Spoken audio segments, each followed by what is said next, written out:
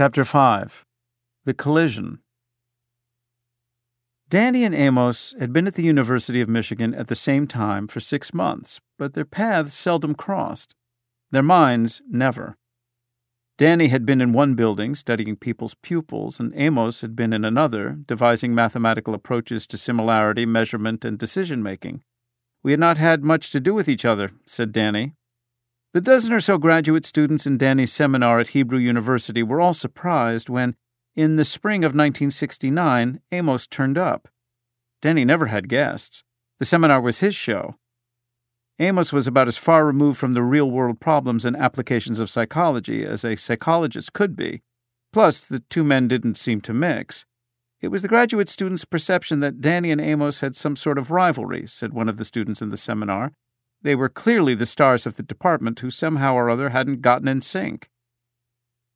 Before he left for North Carolina, Amnon Rappaport had felt that he and Amos disturbed Danny in some way that was hard to pin down. "We thought he was afraid of us or something," said Amnon. "Suspicious of us." For his part, Danny said he'd simply been curious about Amos Tversky. "I think I wanted a chance to know him better," he said. Danny invited Amos to come to his seminar to talk about whatever he wanted to talk about. He was a little surprised that Amos didn't talk about his own work, but then Amos's work was so abstract and theoretical that he probably decided it had no place in the seminar.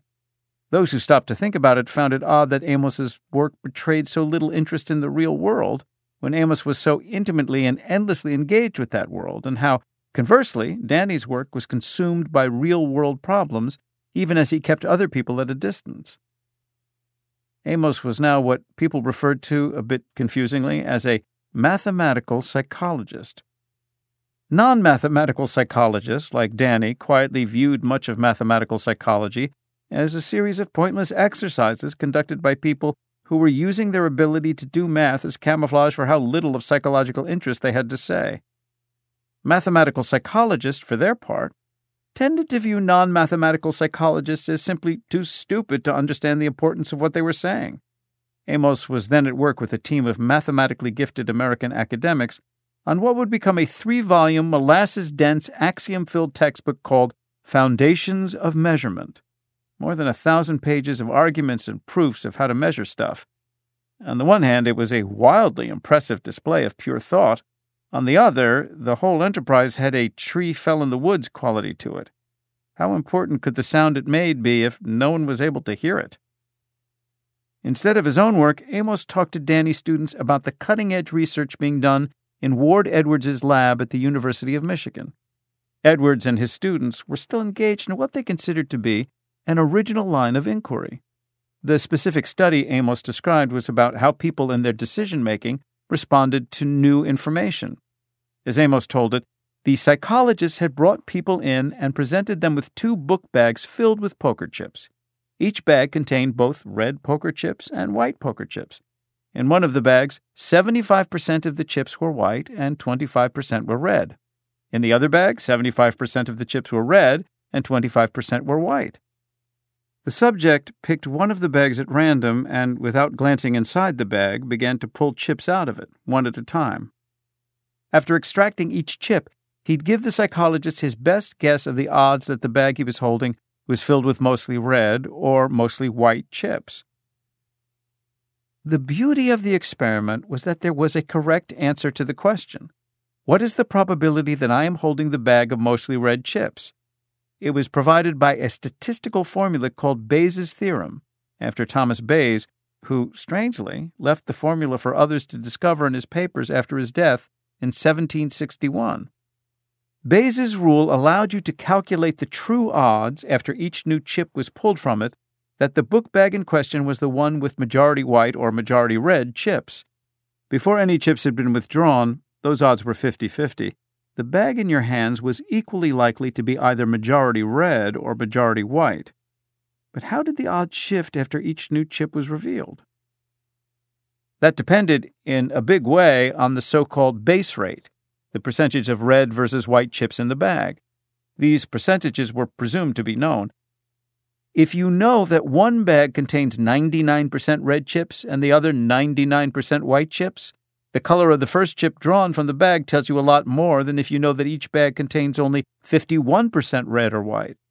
But how much more does it tell you? Plug the base rate into Bayes' formula and you get an answer.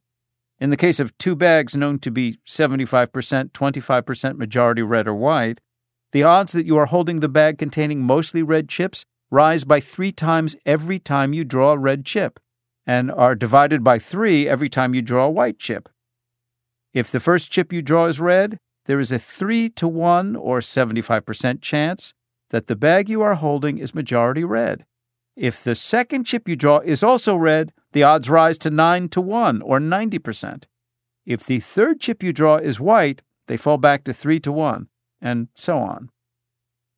The bigger the base rate, the known ratio of red to white chips, the faster the odds shift around. If the first 3 chips you draw are red, from a bag in which 75% of the chips are known to be either red or white, there's a 27-to-1, or slightly greater than 96% chance you are holding the bag filled with mostly red chips.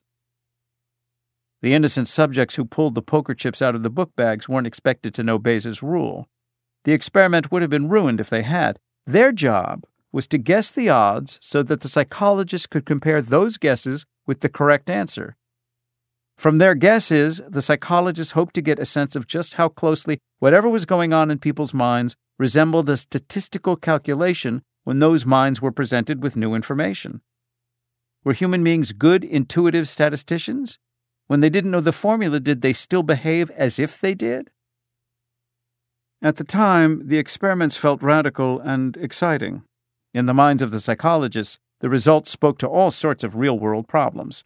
How do investors respond to earnings reports, or patients to diagnoses, or political strategists to polls, or coaches to a new score?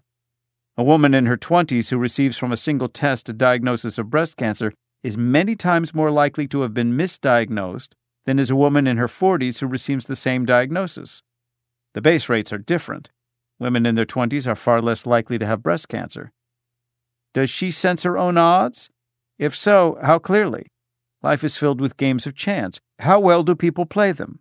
How accurately do they assess new information?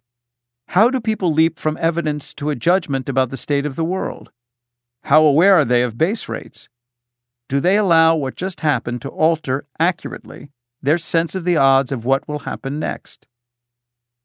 The broad answer to that last question coming from the University of Michigan, Amos reported to Danny's class, was that yes, more or less, they do. Amos presented research done in Ward Edwards' lab that showed that when people draw a red chip from the bag, they do indeed judge the bag to be more likely to contain mostly red chips. If the first 3 chips they withdraw from a bag were red, for instance, they put the odds at 3-to-1 that the bag contained a majority of red chips. The true Bayesian odds were 27-to-1. People shifted the odds in the right direction. In other words, they just didn't shift them dramatically enough. Ward Edwards had coined a phrase to describe how human beings responded to new information. They were conservative Bayesians. That is, they behaved more or less as if they knew Bayes' rule. Of course, no one actually thought that Bayes' formula was grinding away in people's heads. What Edwards, along with a lot of other social scientists, believed and seemed to want to believe was that people behaved as if they had Bayes' formula lodged in their minds. That view dovetailed with the story then winning the day in social science. It had been told best by the economist Milton Friedman.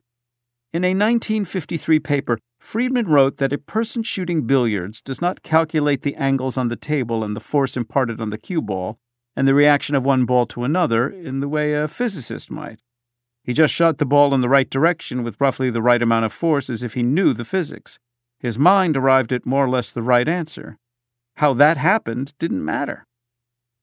Similarly, when a person calculates the odds of some situation, he does not do advanced statistics. He just behaves as if he does. When Amos was done talking, Danny was baffled. Was that it? Amos had described the research in the normal way that people describe research done by respected colleagues, said Danny. You assume it is okay and you trust the people who did it. When we look at a paper that has been published in a refereed journal, we tend to take it at face value. We assume that what the authors say must make sense, otherwise it would not have been published. And yet, to Danny, the experiment that Amos described sounded just incredibly stupid. After a person has pulled a red chip out of a bag, he is more likely than before to think the bag to be the one whose chips are mostly red. Well, duh. What else is he going to think? Danny had had no exposure to the new research into the way people thought when they made decisions. I had never thought much about thinking, he said. To the extent that Danny thought of thinking, he thought of it as seeing things. But this research into the human mind bore no relationship to what he knew about what people actually did in real life. The eye was often deceived, systematically. So was the ear. The Gestalt psychologists he loved so much made entire careers out of fooling people with optical illusions. Even people who knew of the illusion remained fooled by it. Danny didn't see why thinking should be any more trustworthy. To see that people were not intuitive statisticians, that their minds did not naturally gravitate to the right answer, you needed only to sit in on any statistics class at Hebrew University. The students did not naturally internalize the importance of base rates, for instance. They were as likely to draw a big conclusion from a small sample as from a big sample. Danny himself, the best teacher of statistics at Hebrew University, had figured out long after the fact that he had failed to replicate whatever it was that he had discovered about Israeli kids from their taste in tent sizes because he had relied on sample sizes that were too small. That is, he had tested too few kids to get an accurate picture of the population. He had assumed, in other words, that a few poker chips revealed the true contents of the book bag as clearly as a few big handfuls, and so he never fully determined what was in the bag.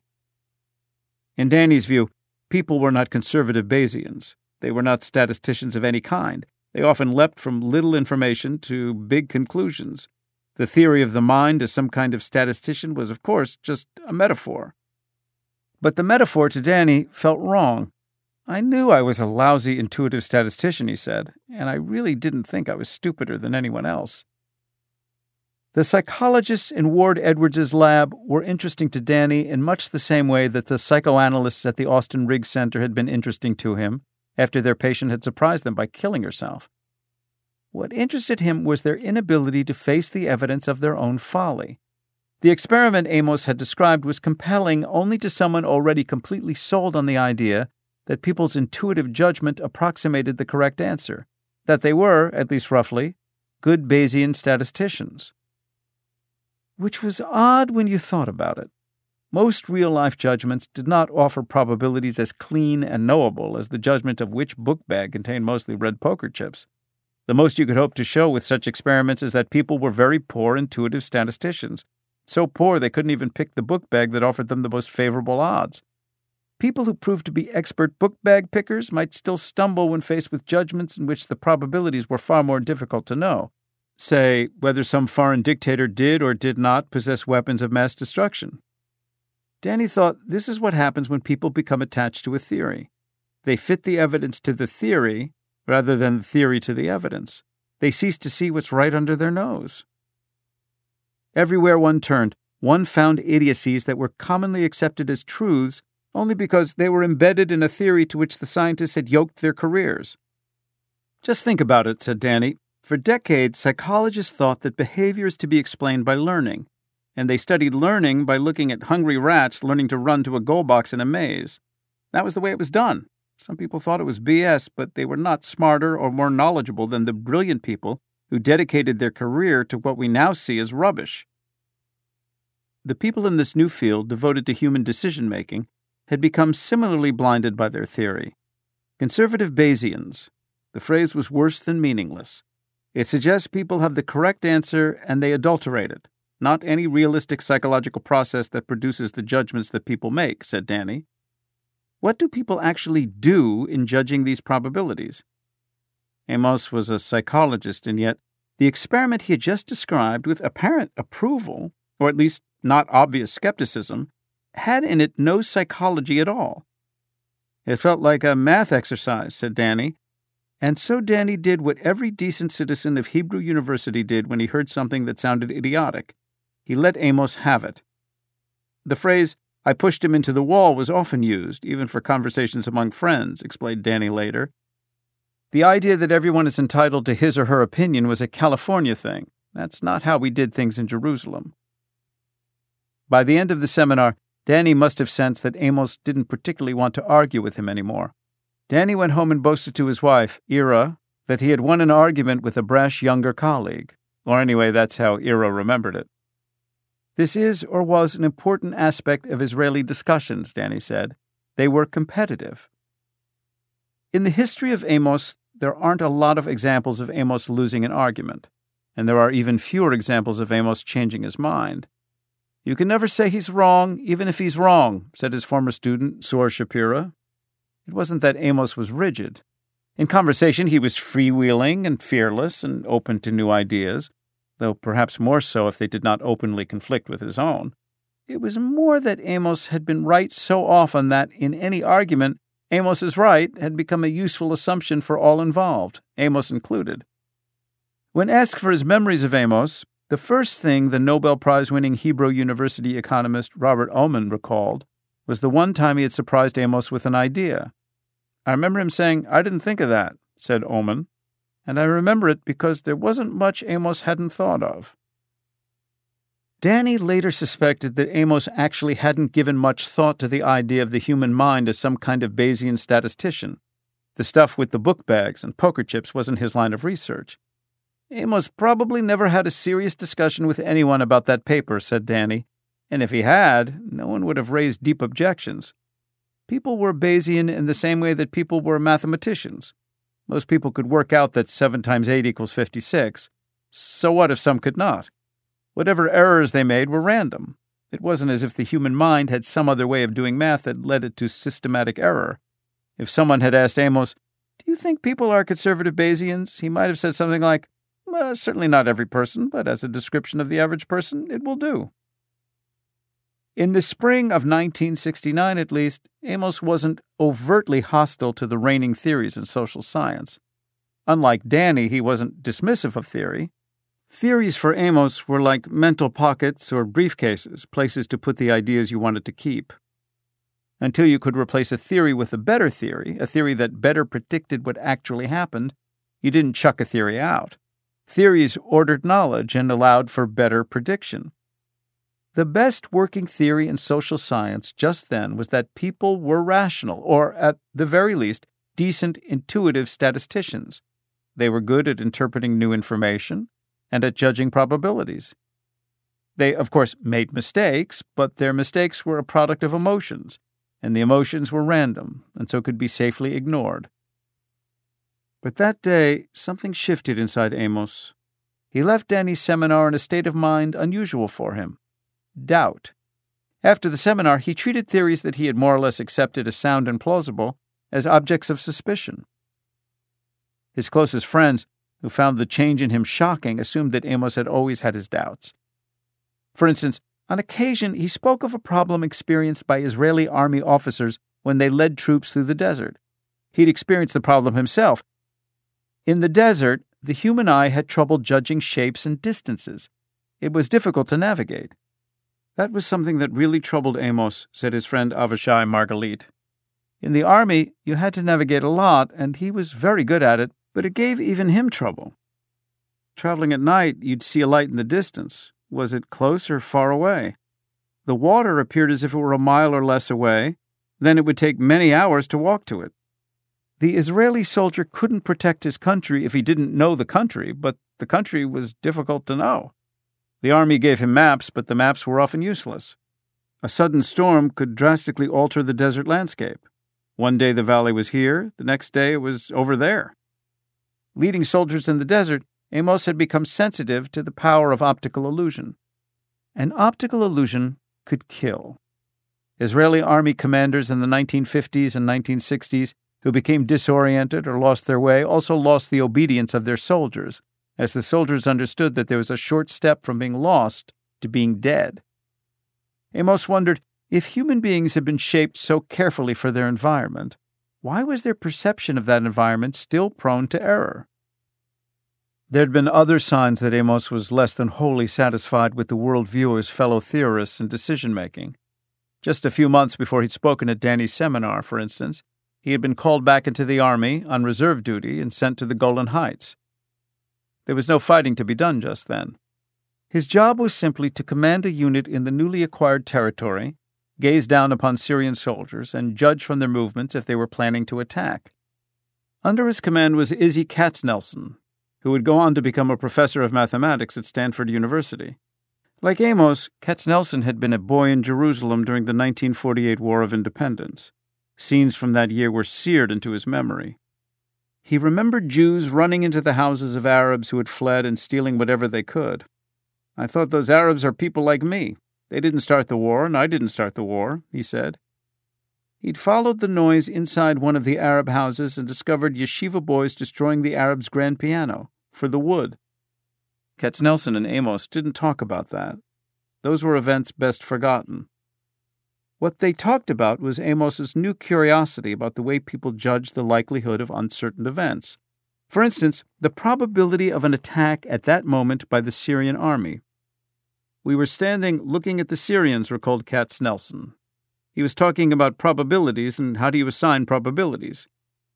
He was interested in how, in 1956, moments before the Sinai campaign, the government had made some estimates that there wouldn't be a war for 5 years and other estimates that there wouldn't be a war for at least 10 years.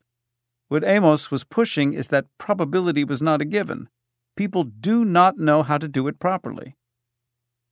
If, since his return to Israel, there had indeed been a growing pressure along some fault line inside Amos's mind, the encounter with Danny had triggered the earthquake. Not long afterward, he bumped into Avishai Margalit. "I'm waiting in this corridor," said Margalit, and Amos comes to me, agitated, really. He started by dragging me into a room. He said, "You won't believe what happened to me." He tells me that he'd given this talk, and Danny had said, "Brilliant talk, but I don't believe a word of it." Something was really bothering him, and so I pressed him. He said, "It cannot be that judgment does not connect with perception. Thinking is not a separate act."